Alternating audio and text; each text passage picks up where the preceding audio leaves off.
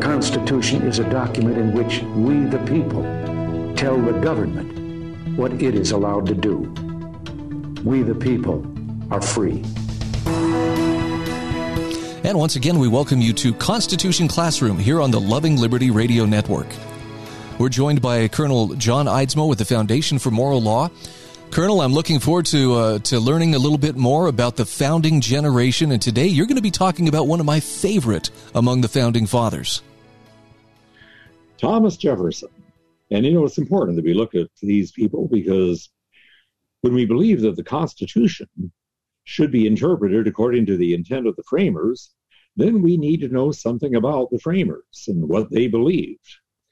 And to say that the framers believed something is to presuppose that they were all of the same mind, and they weren't entirely. There were honest differences of opinion between, let's say, on the one hand, Thomas Jefferson versus Alexander Hamilton, or between John Jay and Patrick Henry and Sam Adams and some others. But there were some basic principles that united them, and a couple of these would be summarized in Jefferson's words in the Declaration of Independence, that we are entitled to independence by the laws of nature and of nature's God. In other words, there is a higher law than the law of man, the law of God, to which human law must conform. And the concept of God-given unalienable rights, rights that government is powerless to interfere with, that's part of that concept. If we don't believe that there is a higher law than the law of man, then the law of the government is all there is. And if that's the case, then what possible justification can there ever be for calling a law unjust or for civil disobedience against an unjust law? If the government made the law and there's no higher authority than the government, then by definition, that law has to be right. But Jefferson stands in marked contrast to that view, and I think in this regard at least, the framers would be of one mind in standing with him. But Jefferson is one of the more complex of the founding fathers. He certainly is an intelligent man, and on one occasion that one of our presidents, thinking it might have been John Kennedy, said that he had never met in the White House with a more able group of men, and no one had ever had in history, except for one time when Thomas Jefferson dined alone. But I would say that John Adams was equally a scholar with Thomas Jefferson.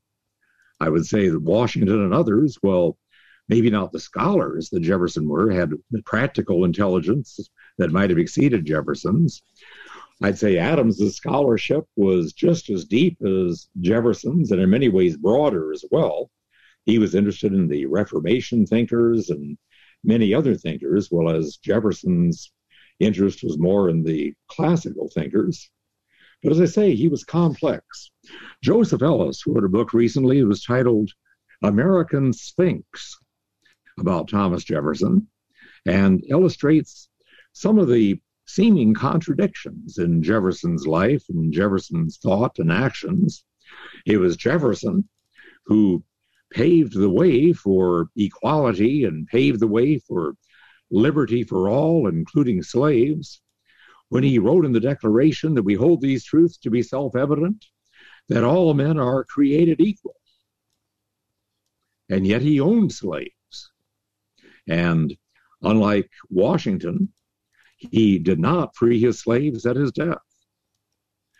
Jefferson was probably the leading founding father to call for limited government. And yet with the Louisiana Purchase, he just about doubled the size of the United States and did so in a manner that raised a few constitutional questions. Personally, I think the Louisiana Purchase can be justified on the treaty-making power that is entrusted to the federal government. The president can make treaties with the advice and consent of 2/3 of the Senate. And Jefferson had sent a delegation to Napoleon to buy this Louisiana territory. they went beyond the amount that Jefferson had authorized them to spend. But when they came back and informed Jefferson what they had done, Jefferson said, well, I'm not sure this is constitutional, but I'm glad we've done it, and we're going to have to go ahead with this despite the constitutional questions. And as I say, the Senate did approve the treaty, and they made up the difference in the funds and so on. But Jefferson himself doubted the constitutionality of it, and even thought that what we really needed to do to ratify the Louisiana Purchase was a constitutional amendment. Well, the Senate, and I think most of the nation, concluded that wasn't necessary. Jefferson called for a wall of separation between church and state. And yet, he authorized the holding of religious services in the House chamber and regularly attended those services himself. He was called a deist and sometimes even an atheist, incorrectly. And yet, he was a regular churchgoer and a student of the Bible. So, who was this Thomas Jefferson?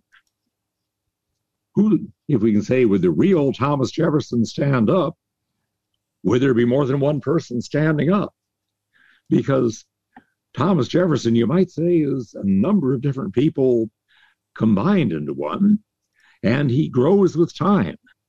This magnificent work, the Declaration of Independence, one of the most eloquent pieces of writing in all American history, and not just eloquent, but very profound in its legal and philosophical implications.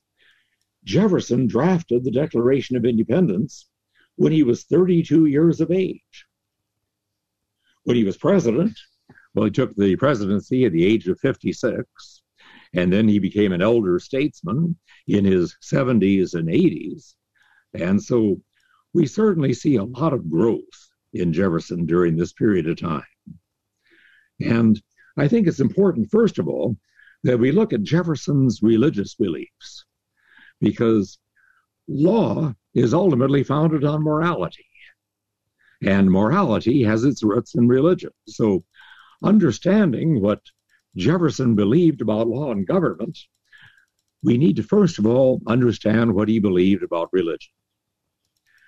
And while many will call him a deist, that is, a person who believed in an absentee God, a God who created everything but then retreated from the universe and just watches from a distance and doesn't actively intervene in human affairs anymore, I have never found, and nobody else has ever been able to show me, any statement of Jefferson anywhere in which he claimed to be a deist, or in which he even praised deism, or in fact in which he denied that he was a Christian.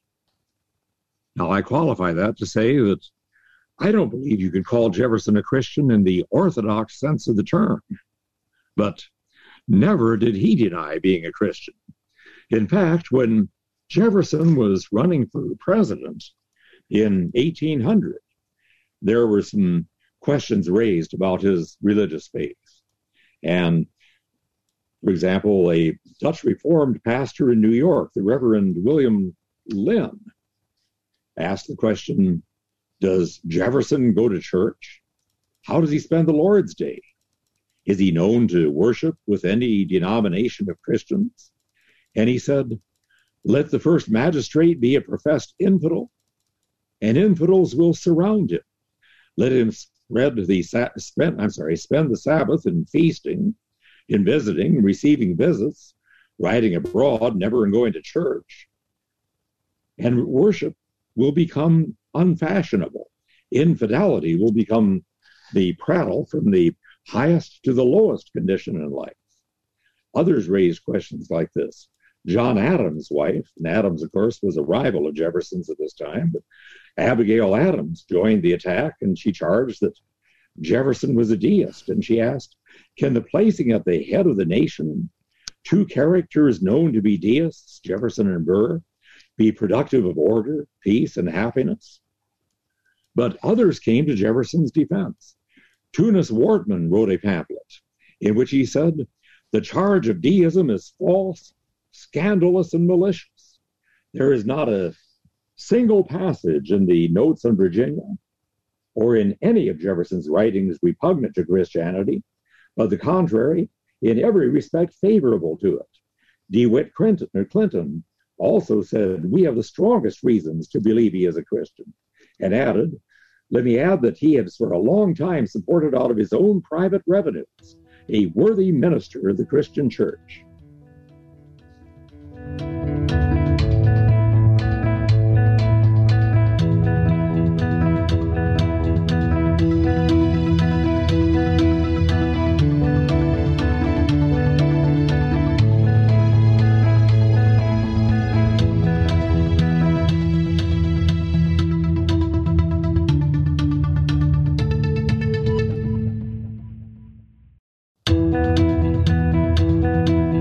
Welcome back to Constitution Classroom with Colonel John Eidsmoe from the Foundation for Moral Law.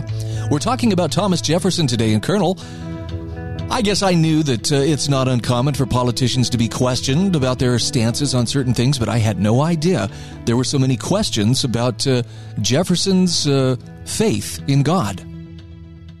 Well, let me add this, that when you see that debate going on in 1800 about whether somebody like Jefferson, who some thought was a deist, should be elected president, there's a couple things I would observe about the debate. First of all, no one at this time questioned the propriety of inquiry into a presidential candidate's religious beliefs. In other words, is what so many would say today, his religious beliefs are nobody else's business. Nobody at this time is arguing that. And secondly, nobody at this time was saying that it's okay to elect a deist as president. We have some who are saying Jefferson is a deist, and therefore he shouldn't be elected president. We have others saying, no, Jefferson isn't a deist, so it's okay to elect him president. Nobody is saying Jefferson is a deist, but let's elect him president anyway. In other words, the idea that one's religious beliefs are relevant to whether he should be holding public office, that doesn't seem to have been questioned by anyone in this founding generation, the generation in which the First Amendment was adopted. Now, here are some interesting facts about Jefferson's background. First of all, he is raised in the Church of England, that is the Episcopal Church.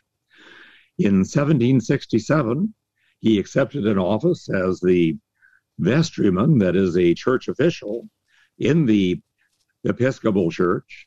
He signed a sworn statement at this time saying that he accepted the doctrine of the Episcopal Church, which would have been Orthodox Christianity.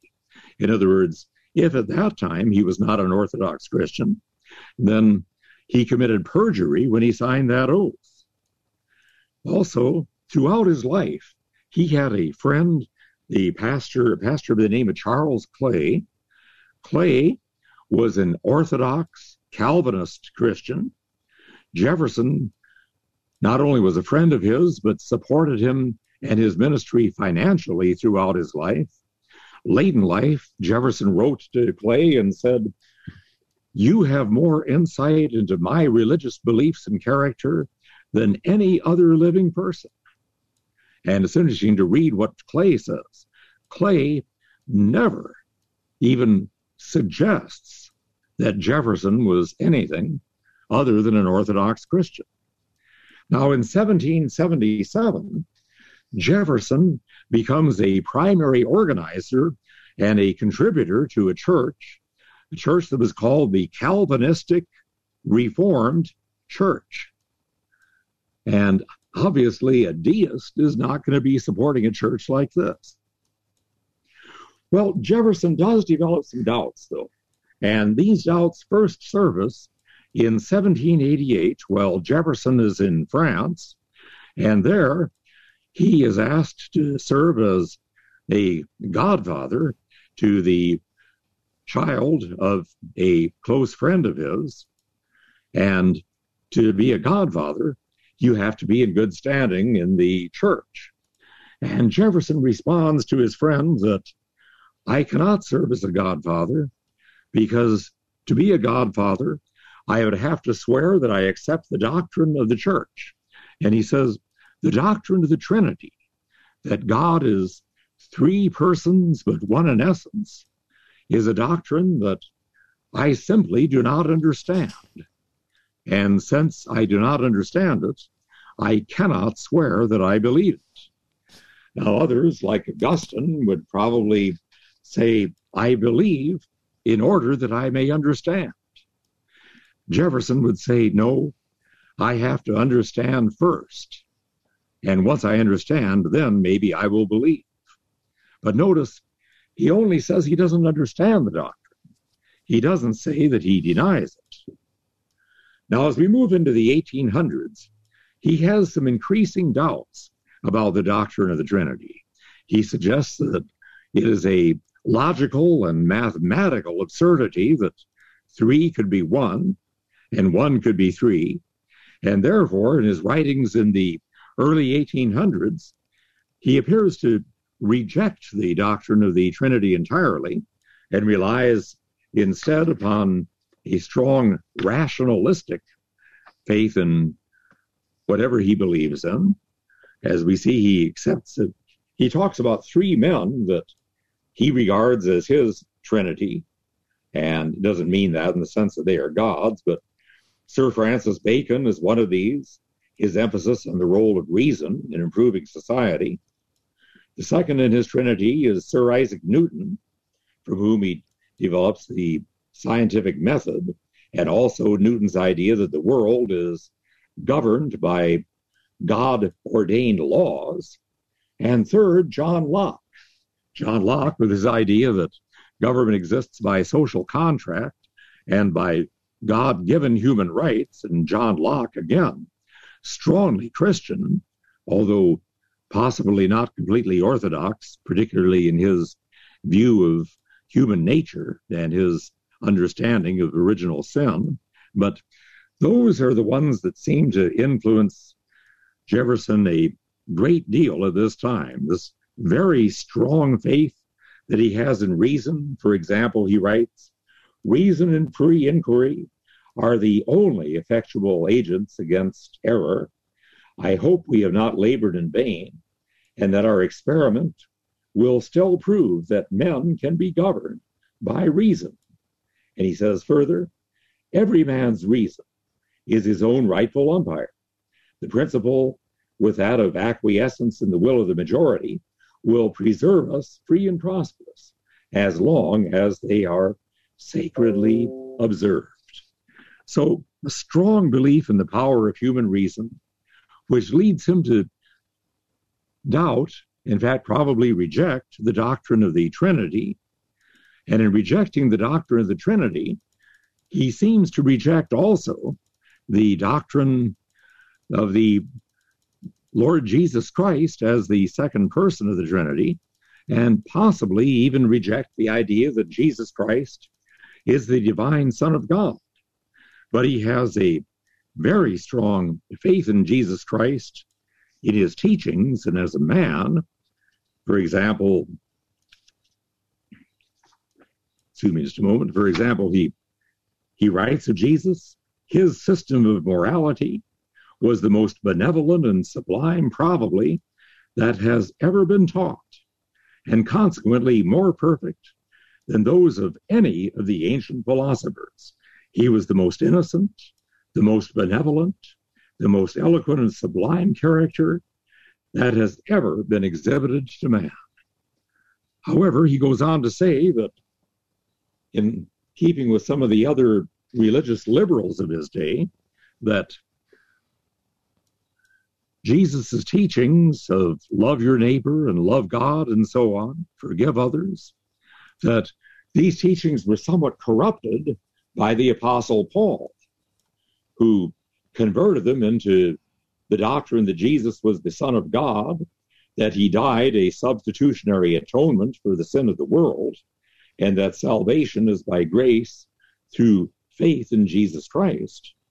And he sees, in his view, that Paul and some of the early church fathers have really perverted the true teachings of Jesus, and that Jesus himself didn't teach that at all. Well, Also, though, we see that he does believe in a God who is actively involved in human affairs.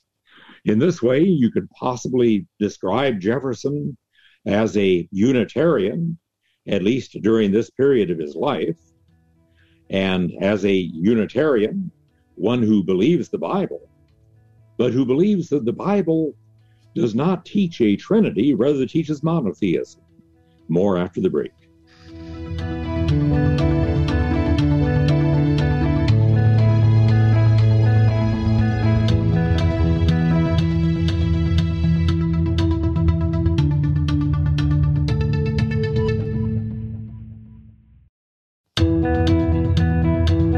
We are back. This is Constitution Classroom on the Loving Liberty Radio Network. And we are with Colonel John Eidsmoe from the Foundation for Moral Law, learning today about Thomas Jefferson. That's a name a lot of people are going to recognize, but Colonel, I'm learning a lot of things about Jefferson I did not know until you started talking about them. Well, let's look a little more at Jefferson, and let's look at his view of the Bible. Jefferson was a student of the Bible, and there are those who would tell you that he rejected the Bible. What he did, they'll say, is he produced his own version of the Bible, which they will call the Jefferson Bible, that basically just had a few of the sayings of Jesus and stripped all of the miracles out of the Bible. This is simply inaccurate. First of all, yes, he did write a compilation of Bible verses, that he wrote two separate compilations. One was called The Philosophy of Jesus. The other was called The Life and Morals of Jesus. And in the first of these, he leaves out passages about the miracles. But in the second, The Life and Morals of Jesus, he does include some of the miracles there. But Jefferson never called this the Jefferson Bible, never called it a Bible. He thought of it as simply a compendium, or that is a summary of verses in the Bible that he recommended that people read. And especially he recommended this for the Indians to read. But anyway, the idea that this was to be a substitute for the Bible itself, he never made any suggestion like this. Now, here's another interesting thing about the Bible. On one occasion, somebody said to Jefferson that he had studied the Bible and he didn't see any particular merit in it at all. Jefferson answered to him, "Then you have studied it to little purpose." But on another occasion, one of his biographers, Samuel Kadiver, writes, his beautiful young daughter, Maria, a brilliant and gifted girl whose aim in life had been to be worthy of her father, fell gravely ill. In the spring, the anxious father hurried to Monticello to be at her bedside. He came just in time. Maria's death at 26 was a merciless blow to her father. Jefferson, now 61, and with only one surviving child, was shaken as he had not been since his wife's death. For hours after the young woman died, the stricken president stayed in his room with a Bible in his hand. Once again, he was alone with his soul in the presence of death. Jefferson, we can't really say for sure what his views of the Bible were. Certainly, he believed it contained much wisdom that is worthy of study.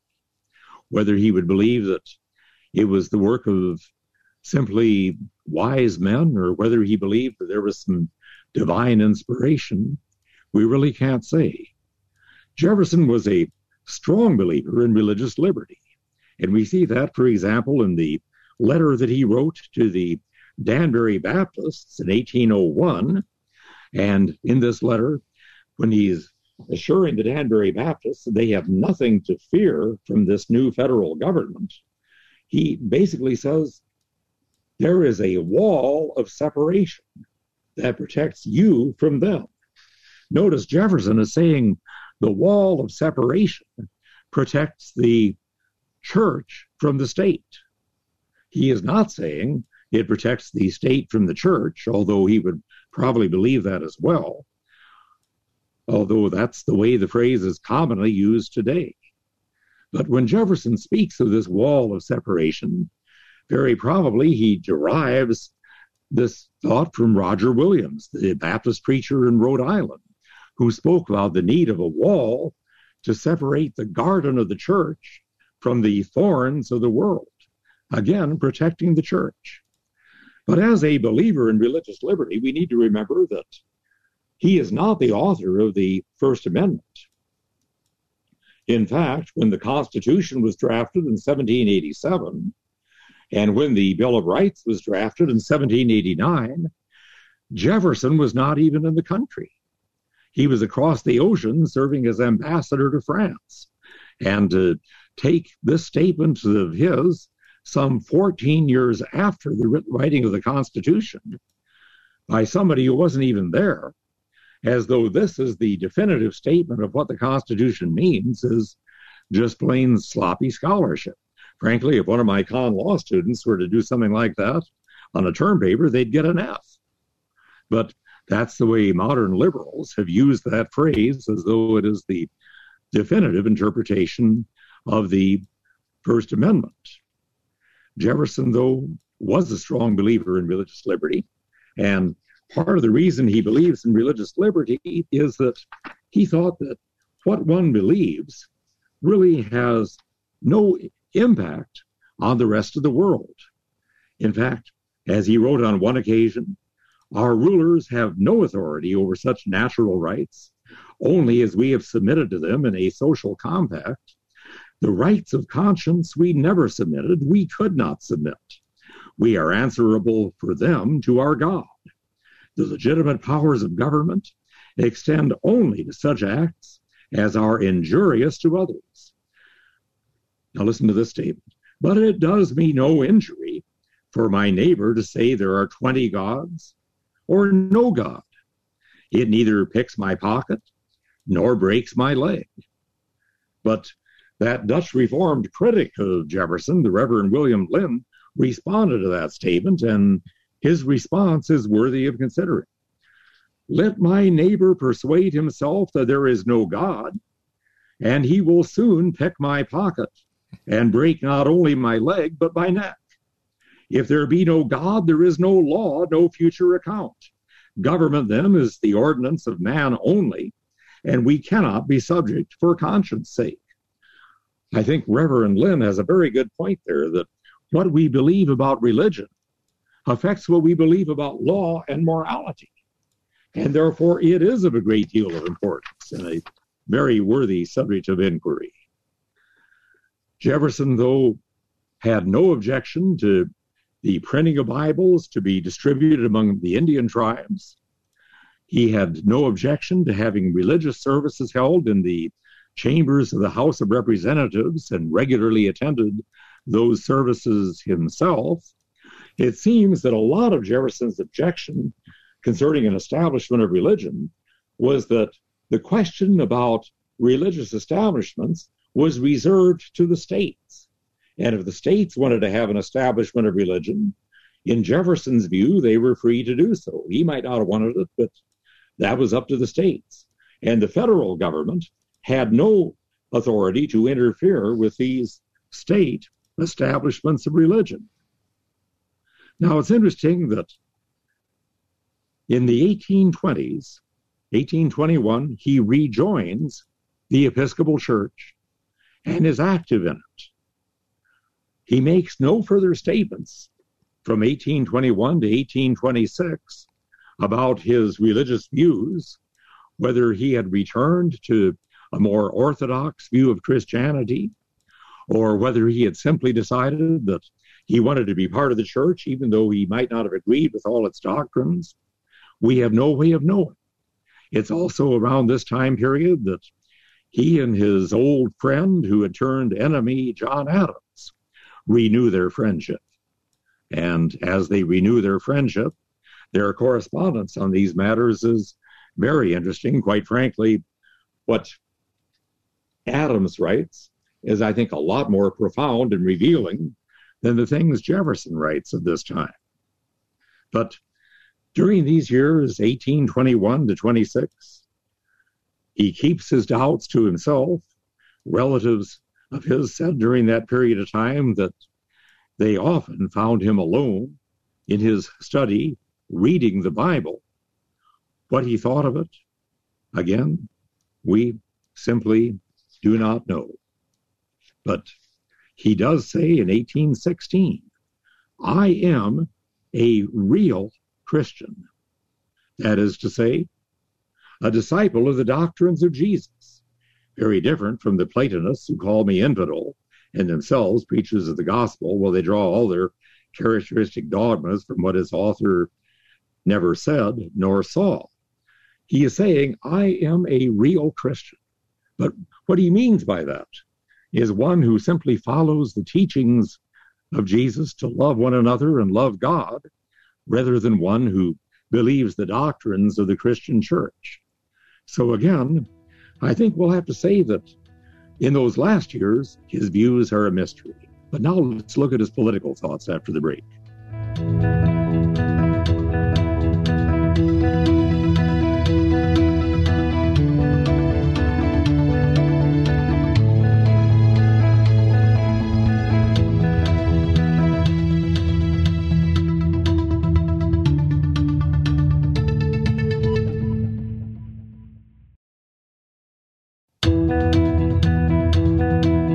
Once again, we are so glad you are with us today on Constitution Classroom here on the Loving Liberty Radio Network. We're with Colonel John Eidsmoe from the Foundation for Moral Law. Colonel, you've given us some real insights into Thomas Jefferson's religious point of view. Let's talk a little bit about his political thinking.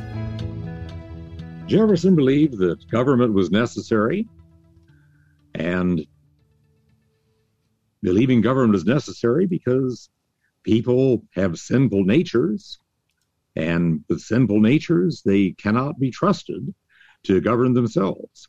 But he also believed that those who run the government have a sinful nature as well, and therefore they cannot be trusted with absolute power. In his first inaugural address, he said, sometimes it is said that man cannot be trusted with the government of himself. Can he then be trusted with the government of others? Or have we found angels in the forms of kings to govern him? Let history answer this question. And the answer clearly is no, that those who run the government have sinful nature like the rest of us, and therefore they cannot be trusted with too much power. In his Kentucky Resolves, he makes the statement, in questions of power then, let no more be said of confidence in man, but bind him down from mischief with the chains of the Constitution. What he meant by this was that the Constitution is like chains that bind down the sinful nature of man. They bind down government officials, preventing them from abusing their power and become tyrants. I recall one time I participated in a legislative hearing in the state of Alabama, and it was on whether or not we needed a new constitution in Alabama, one that would give the state of Alabama, the state government, much more power than it currently had. I was opposed to this, and the proposals were defeated.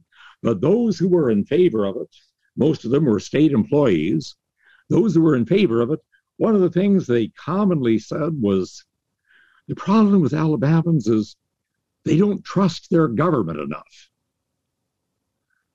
I don't know, I'm hearing a rumbling off in the distance. I think that's Thomas Jefferson turning over in his grave. Let no more be said of confidence in man, but bind him down from mischief with the chains of the Constitution. He believed in the laws of nature and of nature's God, concept that he may well have derived from Blackstone, who used that terminology repeatedly, but then so did John Locke. He also believed in the concept of human equality.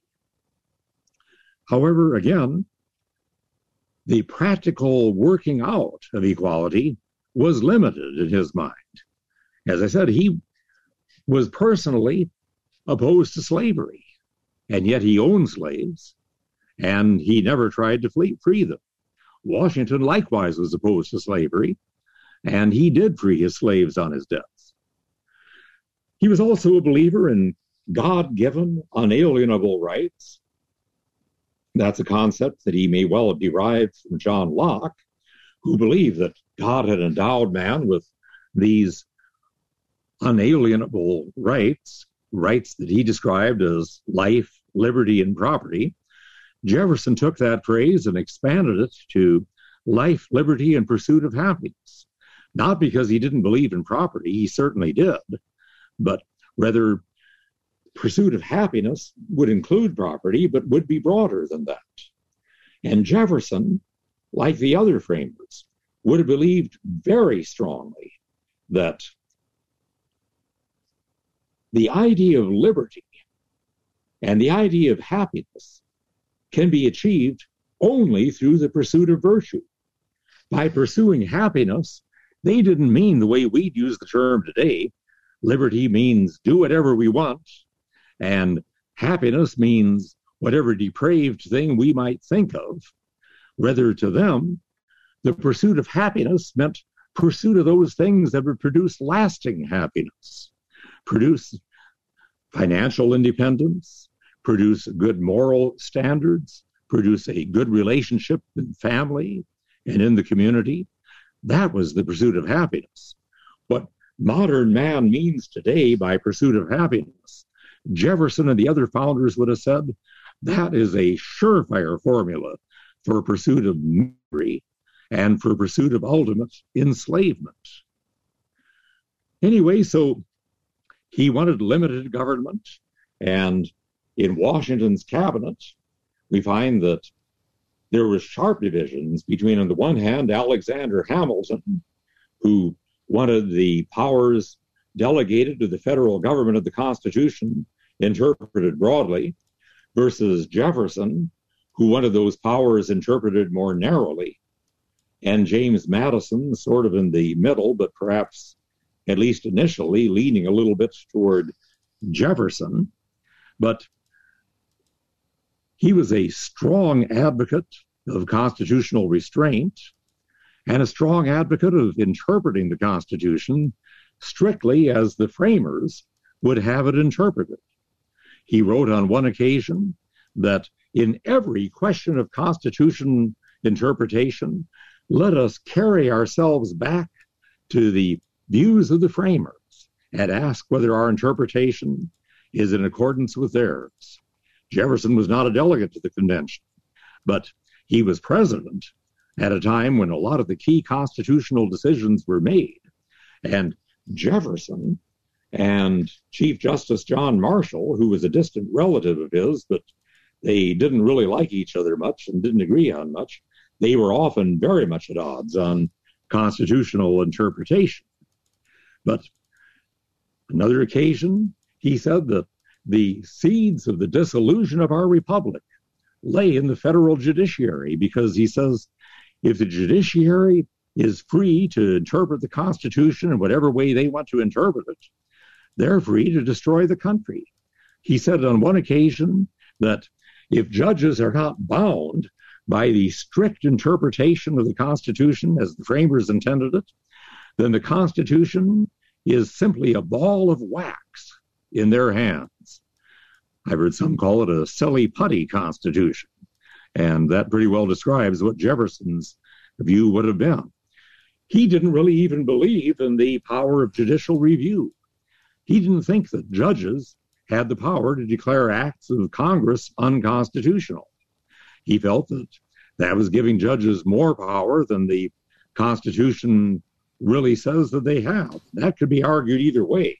When we see that they have jurisdiction over all cases arising under the Constitution and laws of the United States, you could argue that that means they have the power to interpret the Constitution and the power to strike down laws as unconstitutional. But you can also see where that could lead to tyranny, and why very sound thinking constitutionalists like Jefferson would reject that idea. He also believes strongly in the power of interposition, that is, the power of lower government officials to resist the power and the abuses of power of those who are above them.